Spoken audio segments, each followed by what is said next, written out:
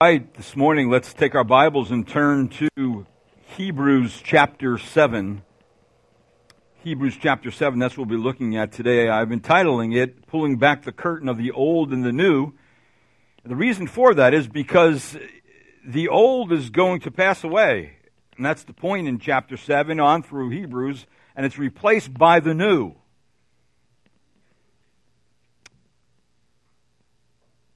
And now that the author has already injected the strongest warning against sluggishness of mind and the deadliness of unbelief, and then has encouraged his listeners by saying that he's fully confident that they do belong to Christ and that they are actually recipients of Christ's blessing. And the reason why he says that is because he saw that they had a living and a working faith. God was doing something in them and therefore showing outside of them in biblical fruit, in spiritual fruit. And we know so far that once the truths of knowing you're a believer, knowing God's Spirit is in you, knowing that you bear fruit, and God's definitely working on you, that gives you a firm stance as a Christian that you can overcome the doubts and uncertainties of life. And it just encourages you to press on in life with confidence in your salvation. Confidence not because you had anything to do with it, but confidence that Christ called you to it, and you responded by the working of God's Spirit on you, and you became a believer, and God began to change you. That gives you great confidence that your position before the God of heaven is secure because it is anchored in God's inner sanctuary and protected by a high priest who's continually in God's presence, and that's Jesus Christ himself. Now, with all that preparation, that's where the author has brought the audience so far. He moves them ahead. He pulls them out of their spiritual sluggishness, and he moves them closer to understanding what God has actually done. He points them to Jesus Christ as great high priest, one similar to Melchizedek. He begins to unpack the son's typological relationship with Melchizedek. And we have seen so far Christ greater than the prophets, greater than angels, greater than Moses, greater than Joshua, greater than Abraham, greater than Aaron, the first high priest. And now we come to a central chapter in all the book of Hebrews, a chapter displaying Christ as greater than the Levitical priesthood itself. Now, why is that important? From last week, just by way of reminder, remember, in the Old Testament, God gave two ways to approach him. Two proper ways a person may have access to God. In other words, God made a way for sinners to receive his mercy. And mercy defined is God's provision for sinners to escape the punishment they deserve for their sins. God's holy, they're sinners. God is just and righteous. He has to hold them responsible for their sin. But God says, well, I have mercy. And of course, the mercy was found in two places. The first proper way to have access to God was through the law. Learn the law, learn what God wants you to do and what he doesn't want you to do, and obey the law. Along with the law, the second proper way to have access to God was through the priesthood, through the sacrificial system. Now, if you were here last week, I laid the foundation for that. We went to the Old Testament and looked at it, and we saw that the real problem, was and is the two proper ways to have access to God were ineffective. That's a problem. In what sense were they ineffective? Number one, the law was weak and useless, unable to make anything perfect. Hebrews chapter 7, verse 18 and 19. It says, For on the one hand there is a setting aside of a former commandment because of the weakness and uselessness of its weakness and uselessness, for the law made nothing perfect. And then the priests were weak, they were imperfect, they were sinful, and they died, and it had to go from one priesthood to another priesthood, all the way from generation to generation. And the priests got corrupt as things went on, and the law got pushed to the side, and of course then it became something where the world got in there, and it got all twisted and convoluted, and so the priests, they weren't perfect either. And then the sacrificial couldn't make anyone perfect. So the bottom line was that the law, the priesthood, and the sacrificial system could not give a person continual access to God and make that person right before a holy God.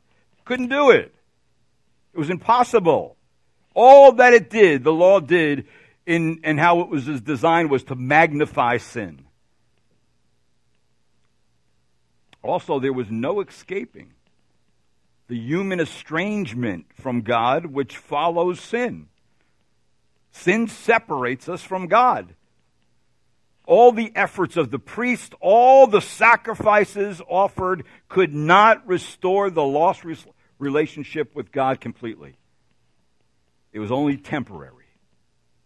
Matter of fact, it was really only a picture of what would come. So the argument of chapter 7 and onwards is we need a new and a different priesthood, and we need a new and an effective sacrifice. That is, we need another kind of priest, and we need another kind of sacrifice. See, believers needed to have a priest who can give them constant access to God and make them perfect before God. Who can do that? You can't do that. The sacrificial system couldn't do it. The priest couldn't do it. So, see, we're in dilemma that the Old Testament method of providing for God's people did not produce holiness in them or perfect anyone eternally. That's a problem.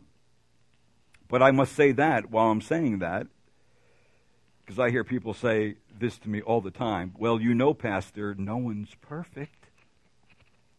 I know what they mean. But in one sense, they're right. In one sense, they're wrong. In one sense, we all have to say, listen, all have sinned and come short of the glory of God, right? There's no one righteous, not even one. But on the other hand, sometimes saying that no one is perfect in that sense is to cover up their own failure to obey, as a believer at least. No one's perfect. Somehow we think that is the excuse to cover our moral lameness. But what I'm saying here this morning is that Jesus is in the business of perfecting sinful people. That's the point of him being the high priest. That is what his high priesthood is all about. Jesus' death has paid for all our sins. And in God's presence right now, he is praying for us. When we confess our failures and our sin and we repent of our sin before God, he offers forgiveness through Jesus Christ. Confession, forgiveness, and repentance are the process through which God perfects imperfect people, sinful people. And the perfect sacrifice of Christ, and by his perfect sacrifice, his godly character and his permanent prayers can take a weak and a sinful people and move them toward God. And even though in this lifetime we will not become perfect, we will, and our promised perfection in God's presence, or we would not make it there. Be perfect because your heavenly Father is perfect. That's what it says, right, in the Word of God? In the Word of God in Matthew. But just thinking about that for 1 minute before I look at the text, Prison Fellowship is a ministry working among prison inmates that provide really inmates and parolees service, encouragement, Bibles, opportunity to hear the gospel, opportunity to attend worship services. And in one particular prison, not too far from here, in the state of Delaware, there was no chapel. So a bunch of churches in the area got together along with some other efforts to raise money, and they built the chapel, and the chapel was going to be built by the inmates. Well, it came the day where the chapel was built, and the chapel to some of the inmates who became believers represented God's invasion of a prison for the purpose of righteousness. They were able to go somewhere and hear the Word of God preached, and they would provide that. Preachers who can preach the Word of God. And this one particular man named Jim, he was one of the volunteers who helped. He says, when I was around believers working with me, I felt them caring for me. He shared movingly what Jesus meant to him, how he and his brothers were free, even though they were in prison. John chapter 8, he quoted. He tried to control his emotions as he thanked the local churches for supporting the building of the chapel. In fact, Jim was serving a life sentence without parole. He was never getting out.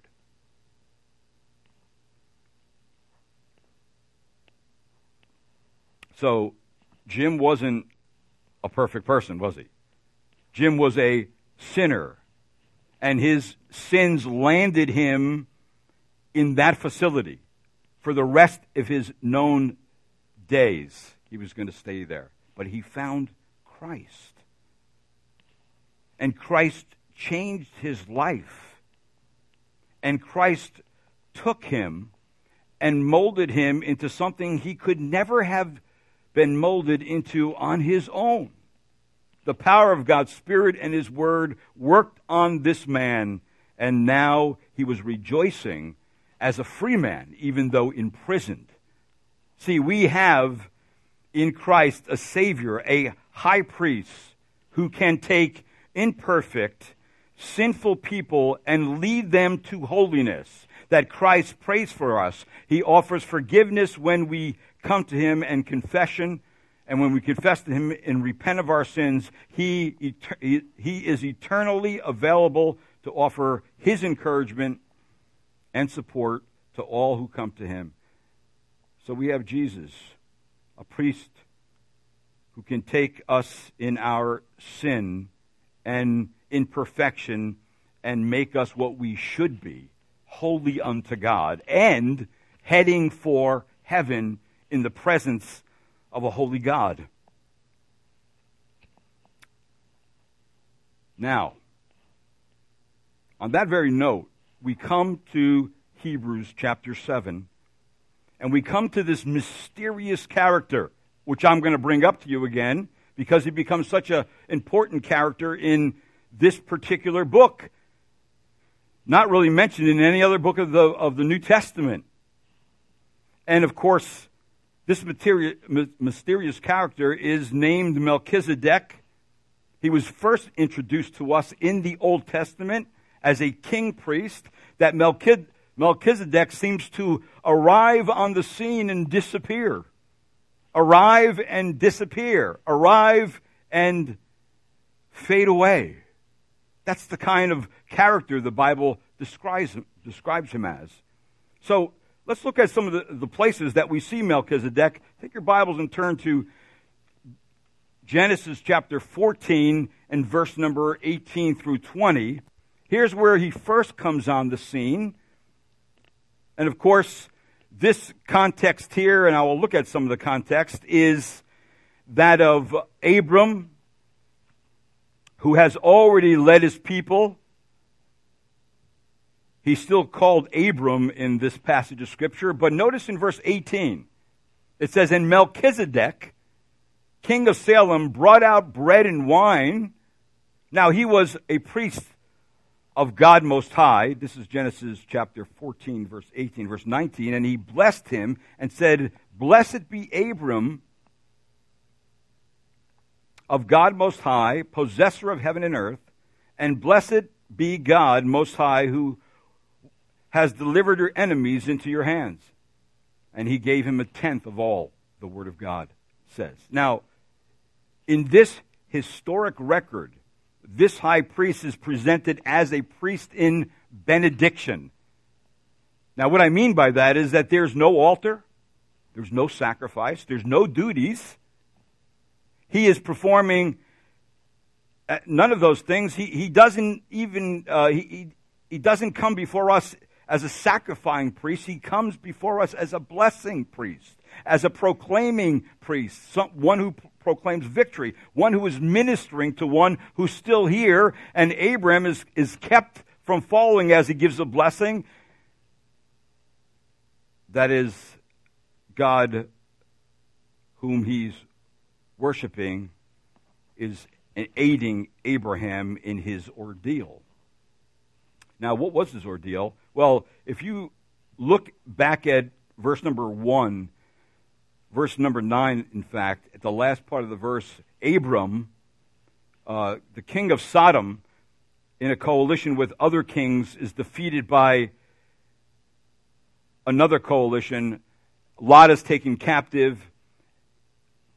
And we see in verse number 9, it says 4 kings against 5, the last part of verse number 9. And verse 12 of 14:1, and they also took Lot, Abram's nephew, and his possessions and departed, for he was living in Sodom. All right, so this is the situation here leading up to this passage of Scripture. Abraham is really an authority figure in the land. He's in some ways viewed as a king. In verse 13 and 14, an escapee brings news of Lot's captivity to Abraham, who in turn takes his trained men to rescue Lot. In verse number 14, it says, when Abram heard that his relative had been taken captive, he led out his trained men born in his house, 318, and went in pursuit as far as Dan, 318 commandos. Trained men of warfare, and he went out with them, and he says, let's go get back what was taken from us. In verse 15 through 17, Abram defeats Lot's captors, rescues him, his people, and his possessions, and then, when he's coming back from defeating these kings, because it seems from Scripture that Abraham was key in defeating these other kings, then what happens is that Melchizedek shows up in verse 18 through 20. He comes out of nowhere. He shows up right before Abram, and he's identified as the priest of God Most High. Wait a minute, we got a real problem here. The priesthood's not even going to come about for a while. The priesthood didn't come about until Abraham, Isaac, Jacob, right? Here's Melchizedek before any of that. Was there a priesthood before that? Obviously, in Scripture, there was. So, Melchizedek is a different kind of person. He is definitely serving the true and living God in the Word of God. And we also, if you notice in chapter 15, something else happens. Abraham, of course, refuses to accept any gifts from the king of Sodom. And the reason why, because he made an oath with God that he wasn't going to take anything from any king, lest anybody should say they made Abraham rich, because all the richness that came to Abraham came from God himself. And then God reassures Abraham in a vision that he was going to have a great nation. Well, he didn't have any children at this time. He was barren. His wife was barren. They had no kids. And so he says in chapter 15, verse 2, and Abraham said, O Lord God, what will thou give me, since I am childless, and the heir of my house is Eliezer of Damascus? And Abraham said, since thou hast given no offspring to me, one born in my house will be my heir. And God says to him in verse 4, no, that's not going to be. You're going to be the father of many people. You're going to be the father of nations. And he tells him that in chapter 15, and he gives him the promise of a large amount of descendants. And then in chapter 15, in verse number 6, what does Abraham do? It says, then he believed the Lord, and it was reckoned to him as righteousness. There is the justification by faith passage of Scripture. He believed God's promise. And then what goes on now is that Abraham makes a covenant. God makes a covenant with Abraham. He takes animals, he cuts them in half, he puts them on the side of each other, and then he walks through the middle of them. That was the greatest view of what a covenant was. That's why they used to say cutting a covenant. This is what it meant. It meant that they walked through it, the animal's blood was shed, and therefore the covenant was really sealed by blood. Now, that's the background here. That's what's going on here in the Word of God. In fact, we see that Abraham is that kind of person, and so this is the first place that he shows up. Now, there's a second place he shows up, and that's in Psalm 110 and verse number 4, but he shows up 1,000 years later in Scripture. 1,000 years later in Psalm 110 verse 4, the first one was a historical context of Melchizedek. This one is a prophetical context of Abraham, where it says in verse 4, the Lord has sworn and will not change his mind. Thou art a priest forever, according to the order of Melchizedek. So here we are reminded that the promise to Abraham is secure because of God's oath. God made an oath saying that you would have a priest, and that priest would be in the order of Melchizedek. And that was the second time that this particular individual, this king priest, shows up. And why does he show up? Well, in this passage of Scripture, it says that he would be a priest forever.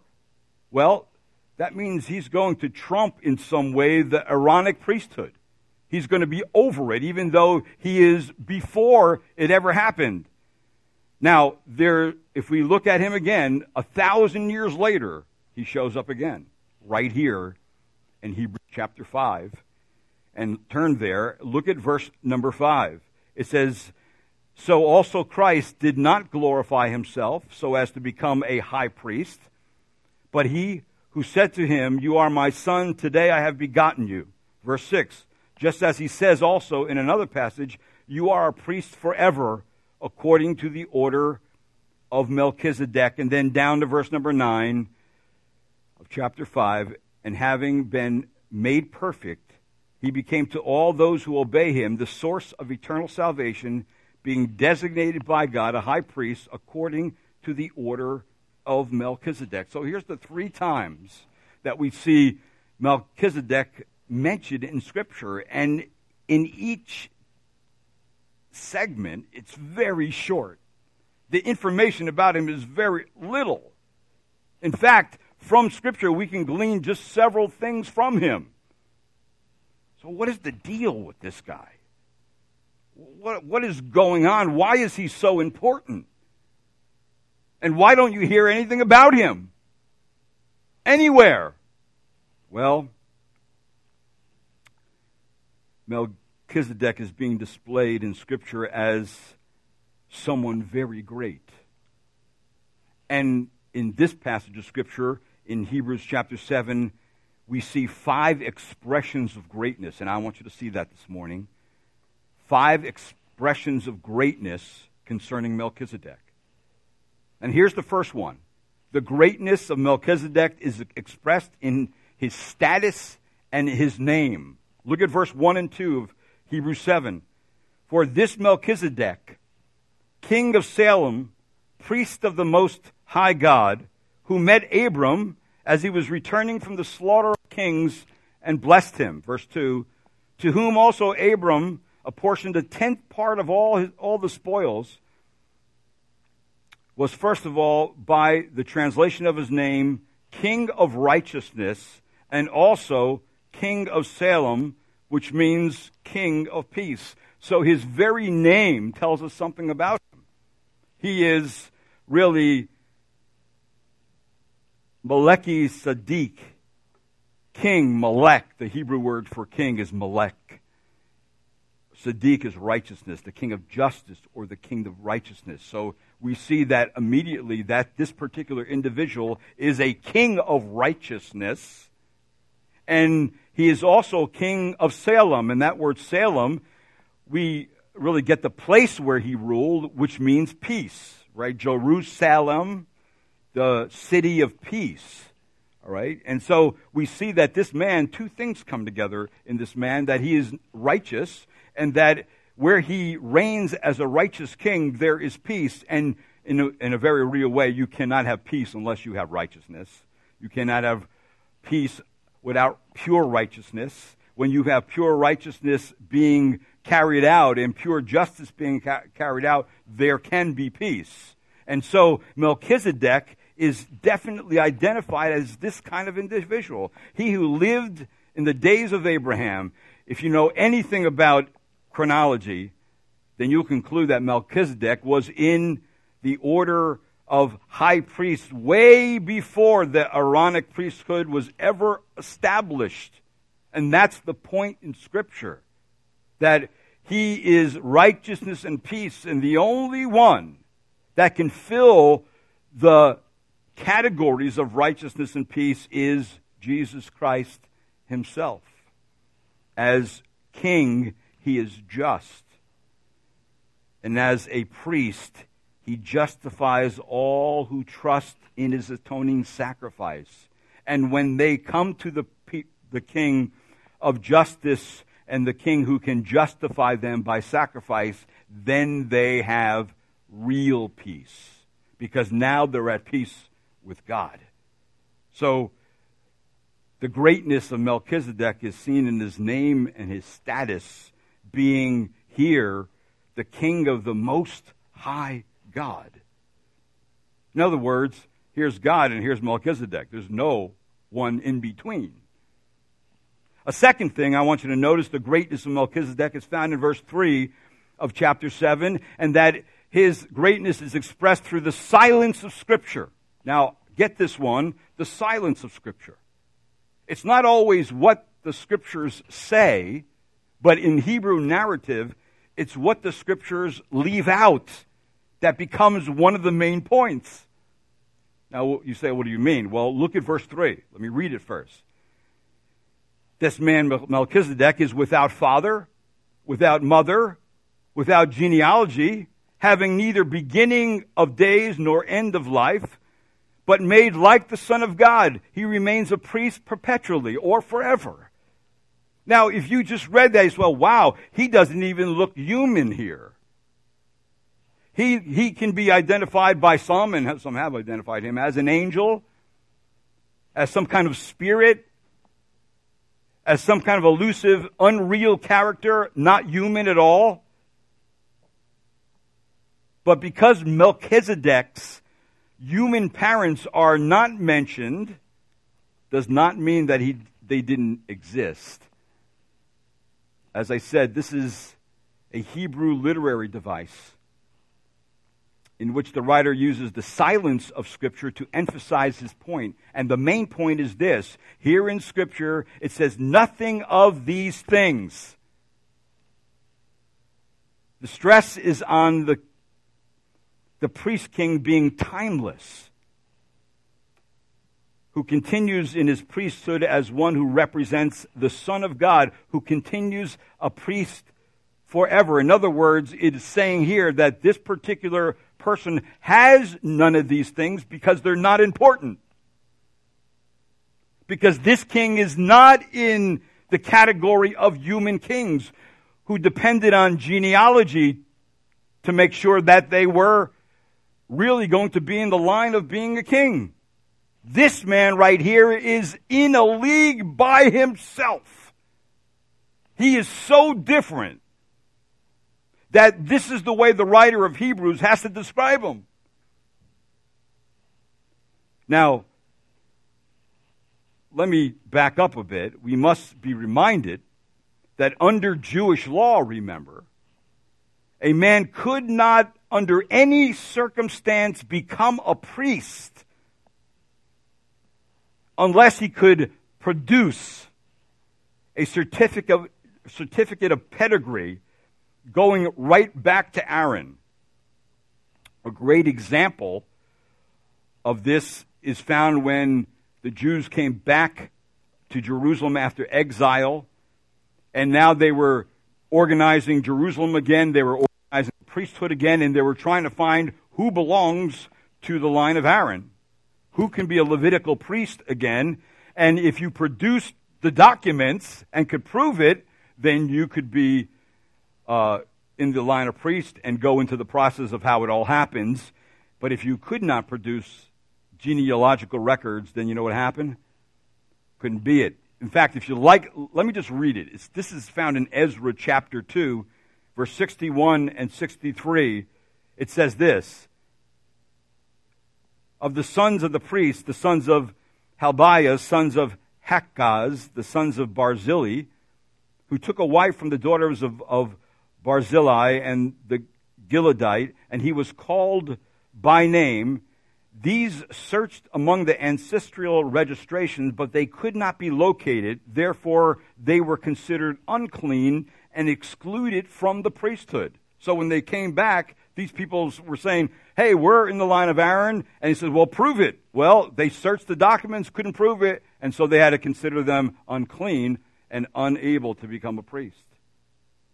What it's saying here in Hebrews chapter 7 about Melchizedek is that he doesn't fit into that category. He didn't have any documentation. He didn't need any. He was called directly by God. In fact, if you look in Hebrews chapter 7, verse 6, it says this: but the one whose genealogy is not traced from them collected a tenth from Abraham and blessed the one who had the promises. So here, there in that passage of Scripture, Melchizedek's genealogy is not traced back to Aaron. He didn't have the paperwork. In fact, Melchizedek couldn't be a Levitical priest. So the silence of Scripture about his birth, death, and genealogy was a type, which really resembles the eternal priesthood of Christ. Now, I want to spend some time a little bit on this concept of a type, because we really have to determine something. Was Melchizedek a theophany, or was he a type? Well, a theophany was a pre-incarnate manifestation of Christ in the Old Testament, a manifestation of God in human form, an appearance of God in which he takes on visible form to show himself to people. In fact, right in a few chapters later in Genesis chapter 18, remember when 3 individuals came to Abraham, sat down, he cooked meat with them, and those 3 individuals told him that he was going to have a son, and he was going to call his son's name Isaac. Remember? And Sarah laughed. Well, we know in that passage of Scripture that is a theophany, that God actually showed up. Because remember, later on, God says to Abraham, listen, Abraham, I don't want you're a friend of God, so I want to tell you what I'm going to do in Sodom and Gomorrah. I'm going to destroy Sodom and Gomorrah. And they had this discussion about, Lord, if there's 50 righteous, 40, 30, 10, will you do it? And the Lord had this conversation. And, of course, at past 10, the Lord doesn't hear his voice anymore. And, of course, Abraham looks up. Sodom and Gomorrah is burning. And we see God poured wrath on that city for its sin that reached heaven. That was a theophany. God showed up. In fact, what I said last week, where the pillar of cloud by day in the tabernacle and the cloud mixed with fire at night, that too is a theophany. It is some visible thing that shows God is present. When Moses stood before the burning bush, that was a theophany. That was a representation that God was present. And what happens when God's present? Somebody bows down, they take their shoes off, they realize they're on holy ground. Well, I don't think Melchizedek is a theophany. I think Melchizedek is a type. Now, what's a type? A type is a copy. It's a sign. It's a figure. A shadow cast on the pages of the Old Testament by a truth whose full embodiment and antitype is found in the New Testament. So a type has to always have some reality over here.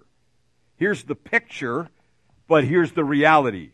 Here's the symbol, but here's the reality. Here's the copy, but here's the reality. Here's the one someone represents, but here's the reality. That's really what's going on here. In fact, Melchizedek, of course, becomes a type of Christ. In the New Testament, Adam is called a type.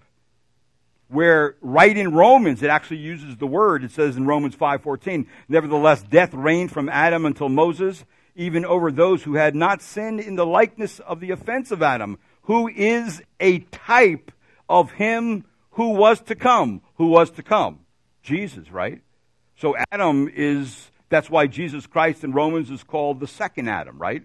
The one who does what Adam could not do. Where Adam failed, he becomes a success. So, see, Adam is a form, a figure, a pattern, a mold, a type of what would happen over here in the future, the embodiment of someone over here in the future. So Melchizedek is specifically an apt counterpart of Christ in his priestly office. In other words, Melchizedek was a type of what Jesus Christ, the eternal priest king, would be. And so I believe a type fits the best. What's greater? A statue or the person it represents? What's greater? The person, right? What's greater? The bust of a person from usually head to shoulders, or what it represents? The person it represents, right? What's greater in our day? A photograph or the person it represents? Now, of course, that could be subject to opinion, depending on who the person is, but that's not my point. The point is this: who's greater? The photograph? We were this summer touring in California, and we visited the Reagan Museum. You see all these pictures of Reagan, but I said, man, I would love to met the guy, you know? You see the pictures, and I'd like to meet the guy, shake his hand, talk to him, shoot the breeze, you know what I mean? Pick his brain. I wanted to do that. So see, it's always, the picture is not greater than the person itself. The statue is not greater than the person itself, not at all whatsoever. So see, Melchizedek's priesthood is superior in every biblical way and to the Old Testament Levitical priesthood, because it's only a type of the ultimate superior priesthood of our Lord Jesus Christ. Christ is the antitype. Christ is the embodiment. Christ is the reality. See, Christ is the antitype which supersedes it, just as the living reality supersedes a statue, a bust, or photograph. The point is, this passage is saying it is not Jesus who resembles Melchizedek, but it is Melchizedek who resembles Jesus. And all types point to the reality, and the reality we know for Melchizedek is Christ himself. So see, Melchizedek is a real man. He has to be if he's going to be a priest. Just as Christ had to be a real man for him to be our high priest. So he couldn't have been a theophany. He couldn't have been God alone. He had to be a type which represented and resembles the Lord Jesus Christ, who was to come over here and fulfills everything Melchizedek is going to be. So I needed to say that to move on to my next one, and it's this. Here's the third expression of greatness in Abraham. The greatness of Melchizedek is expressed in his inherent superiority. Look what it says in verse number 5. And those indeed of the sons of Levi who received the priest's office have commandment in the law to collect a tenth from the people, that is, from their brethren, although these are descendants from Abraham. In other words, in that passage of scriptures, listen, the Levitical priest had every right by law to collect a tenth, and that from their brethren also, because that's how they supported the priesthood. You collect the tenth, you support the priesthood. But look at verse number 6. But the one whose genealogy is not traced from them collected a tenth from Abraham. In other words, what was Melchizedek doing at all collecting or taking or receiving a tenth of the spoils of war from Abraham?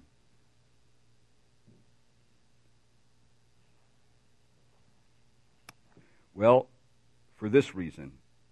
In the time of Abraham, paying tithes to one another was recognition of another's greatness and superiority. And it was also a sign of subjection to that person. And don't forget, Abraham, at this time in his life, was at the top of his pile. He was the main person at the time. He was the greatest man at that time. He was the father of the nation of Israel. So when Abraham met Melchizedek, he immediately recognized and saw something in him greater than himself. And what does he do? He recognizes and honored Melchizedek as a divine priest and one greater than him. And what does he do in verse number 4, chapter 7? Now observe how great this man was, to whom Abraham, the patriarch, gave a tenth of the choicest spoils. That when he came back to war, from warring against those kings, he had all this plunder. Gold and silver and clothing and articles. And he gives the best of it to Melchizedek, who wasn't in the line of Aaron. He didn't do it by any kind of law. There was no connection to Aaron or the sons of Levi. Melchizedek had no right, as far as an Aaronic priest, to take it, but Abraham gave him a tenth of the choice spoils anyway, because he recognized in him someone greater than him. Just like when we come to Christ and we see him on the pages of Scripture, we begin to recognize that Jesus Christ is greater than anyone. He's greater than anything. He is so great that all you can do is honor, respect, and worship. That's all you can do when you come to that place and you understand who Christ is. But remember, Melchizedek is pointing that way. That's the point of these passages. A fourth thing is this. The greatness of Melchizedek is expressed in the blessing of Abraham. Look at verse number 6 and 7. And bless the one who had the promises. But without any dispute, the lesser is blessed by the greater. What is it saying there? It's saying that the greater was blessed by the lesser. Who's the greater? Abraham? No, the greater is Melchizedek. And the greater always blesses the lesser. That Abraham sees himself as inferior to Melchizedek, and so he bows and he receives the prayer of blessing.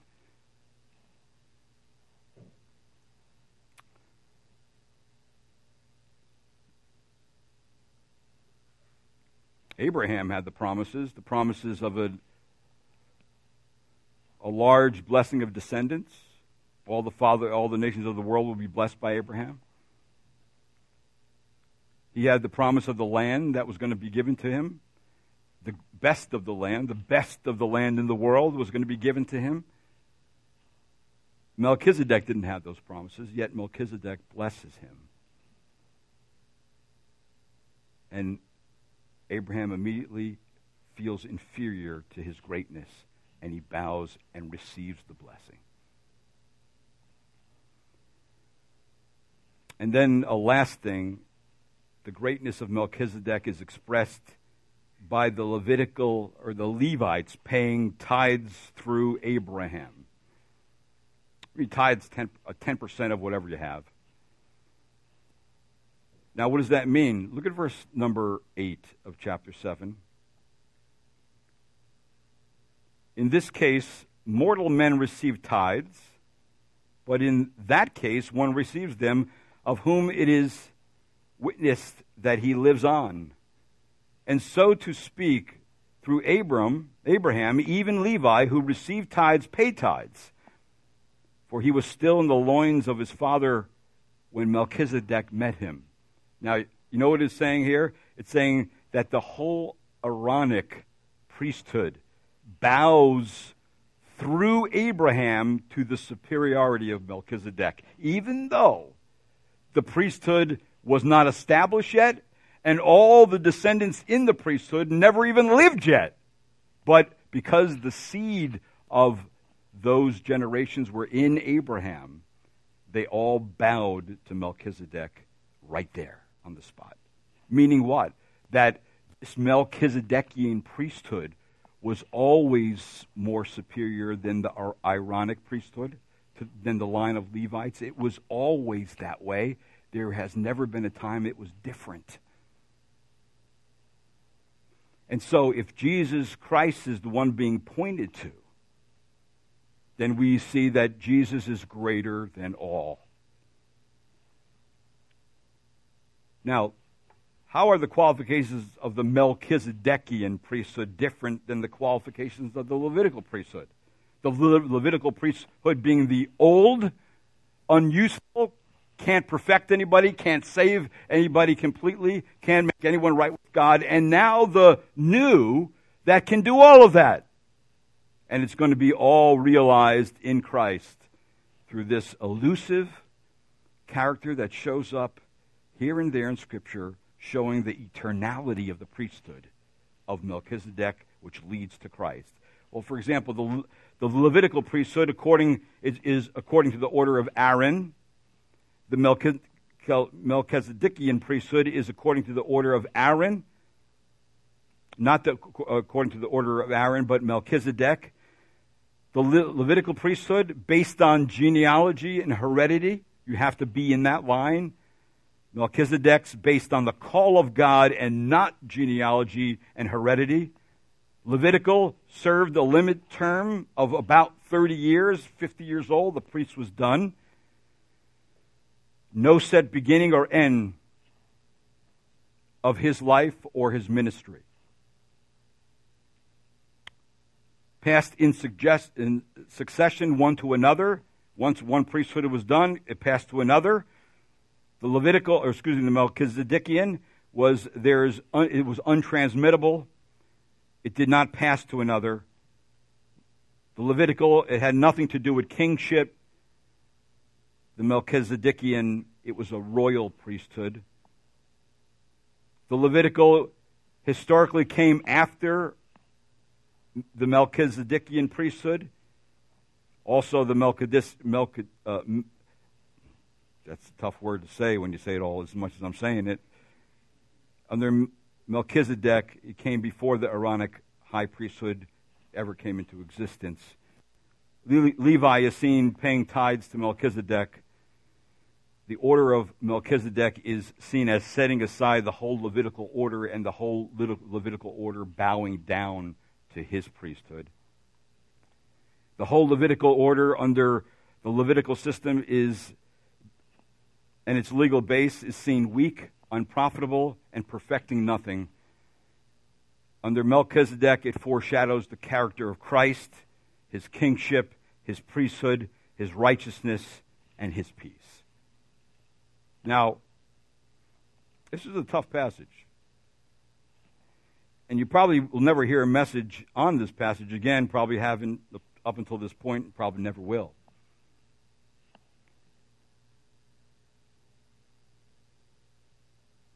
So now, what do we have? Jesus Christ, who is perfectly qualified as a high priest, from an eternal order, can and will provide salvation to all who ask him by faith, making his ministry different in that, unlike all those who have gone before him, his ministry is eternal. It is effective. Jesus offers eternal salvation. In fact, we see all through this passage, chapter 7, verse number 3, he is a priest perpetually. In verse number 8, he lives on. In verse number 16, according to the power of an indestructible life. Verse number 21, a priest forever. Verse 24, a priest permanently. Verse 25, who is able to save forever those who draw near to God through him, since he always lives to make intercession for them. We have a high priest who is a forever priest, who forever brings us into the presence of God, who forever gives us access to God, and it will never change for all of eternity. So the bottom line is Melchizedek anticipates beforehand the broader peace and the greater righteousness of Christ, the righteousness that he would provide for his people both perfectly and eternally. Now, brethren, that's where he's heading. And I'm setting you up for what's coming. I wish I could do the whole thing. I don't have the time. But hopefully you get the sense here that Melchizedek is pointing to the reality, which is Christ. And everything is fulfilled in Christ, everything. So see, if you don't have the Jesus of the Bible, then you don't have salvation. And you don't have the truth. And you don't have what you need to make it right with God. Let's pray. Father, thank you again for Jesus. Thank you that he is our perfect priest. And Jesus, I confess my own sins before you. I am a sinner. I am imperfect. I need forgiveness. Your people need forgiveness, Lord. And Lord, I depend on your prayers every day before the Father. I depend on your death on the cross to atone for my sins. Every day I depend on that. Now, Lord, I draw near to you because you are a holy God. And you are a holy intercessor before the Father on my behalf. So, Lord, I pray this morning that anyone who does not know you as their Lord and Savior, today, Lord, may be the day they come and confess you and believe in you and follow you. To those who do know you, Lord, please jolt them out of their stupor. Remove their dullness and give them a life-giving spirit that they pursue righteousness and holiness and they bear fruit because Christ lives in them. And Lord, help us to fix our eyes upon the Lord Jesus Christ, who is the author and the finisher of our faith. And Lord, let us live with gusto, because we know this to be the final and only authority where anyone could be saved. And we know that they only will be saved, yes, Lord, in the name of our Savior Jesus Christ.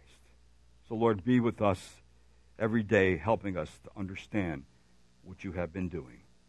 And I pray this in Christ's name. Amen.